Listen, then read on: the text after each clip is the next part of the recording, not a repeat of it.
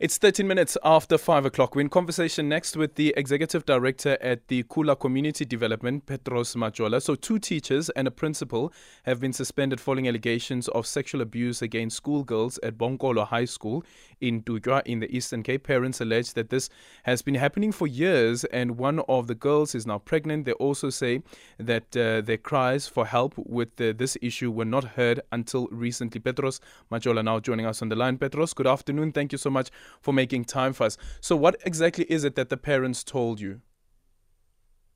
Good evening and greetings to the listeners. Indeed, I was at the school after our office had received a number of phone calls and text messages. But upon arrival at the school, seems the situation was a bit tense. And as a result, some parents denied the fact that they were aware of what is happening in school. They did not even know where their school principal is. The fact that the principal and an educator were suspended sounded like news to some of the parents.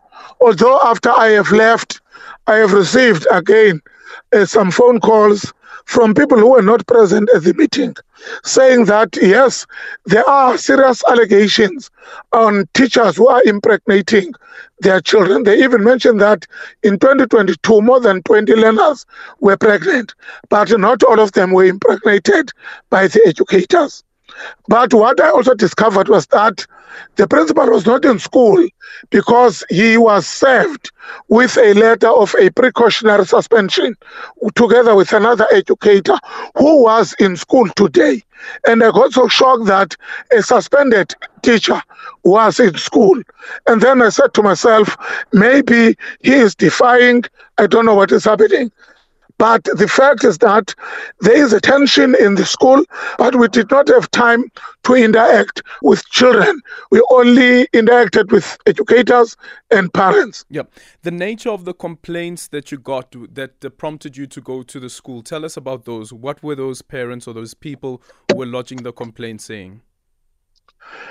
As it was written in closer to me, but it translates into saying that our kids are being impregnated by educators in our school, and that as parents, they mentioned in the text message that they approached the Department of Education and that there were some representatives from the Department of Education who came to the school, and after that it was silent.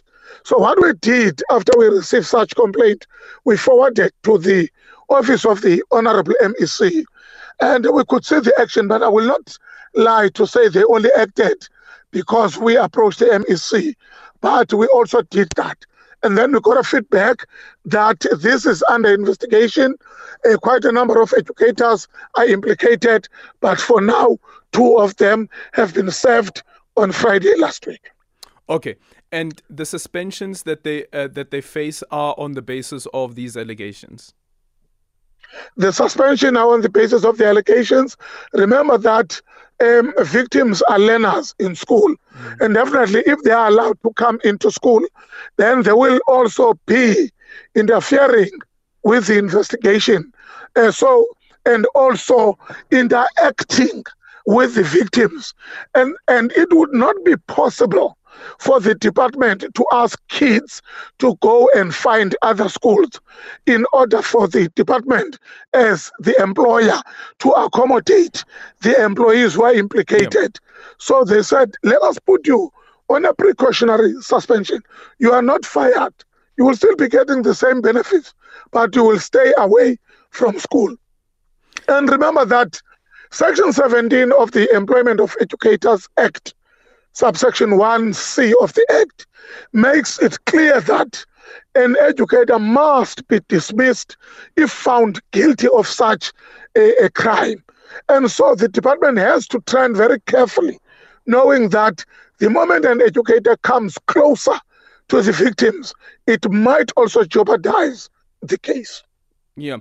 What's the school governing body saying? The school governing body was not even around. So we really do not know, but the educators present committed that there will be an SGB meeting soon, and after that meeting, the parents will be called in. Because I also asked from the parents, how often do you meet with the school as parents of learners attending in the school? And they said, we only meet in December when we're fetching the reports, and in January at the beginning of the academic year. And throughout the year, there are no meetings. So there's no way for parents to interact and to discuss the future of their children. Because even the fact that this year we've got a number of kids, but I do not have the figure, who are pregnant, parents said they are not aware.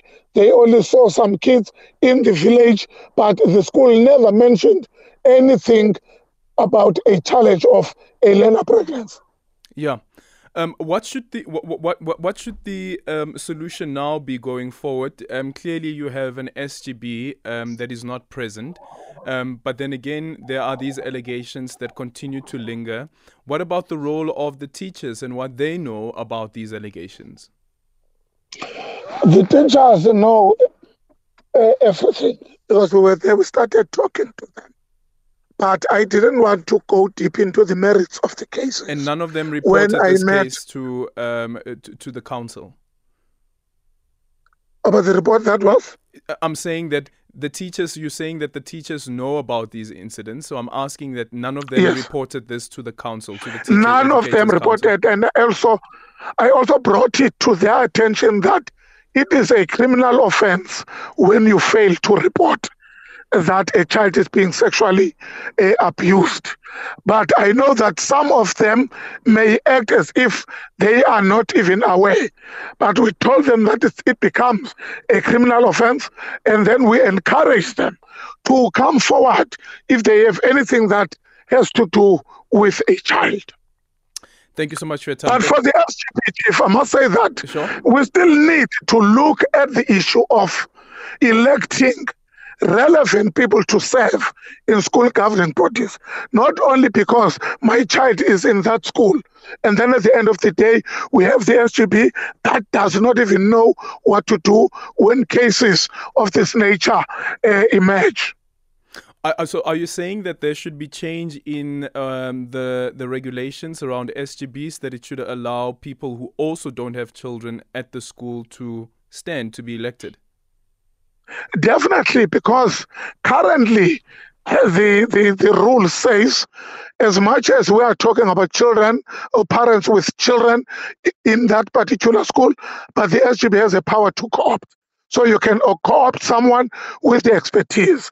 But we need to be serious, especially when we come to critical positions in the school governing body, so that we don't just elect you and appoint you as the chairperson, as the secretary, as the treasurer, on the basis of having a child in the school, if you do not have an idea of how to deal with these issues.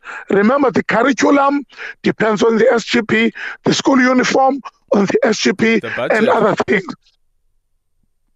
And the budget. Thank you so much for your time, though. Petros Majola, the Executive Director at Khula Community Development, on that story of Bonkolo High School in Dutywa in the Eastern Cape, where parents allege that the children have been falling pregnant at the hands of teachers as well as the school principal. The two teachers as well as the school principal have now been suspended. Let's go to Bloemfontein quickly and speak to Maswabi. Maswabi, good afternoon.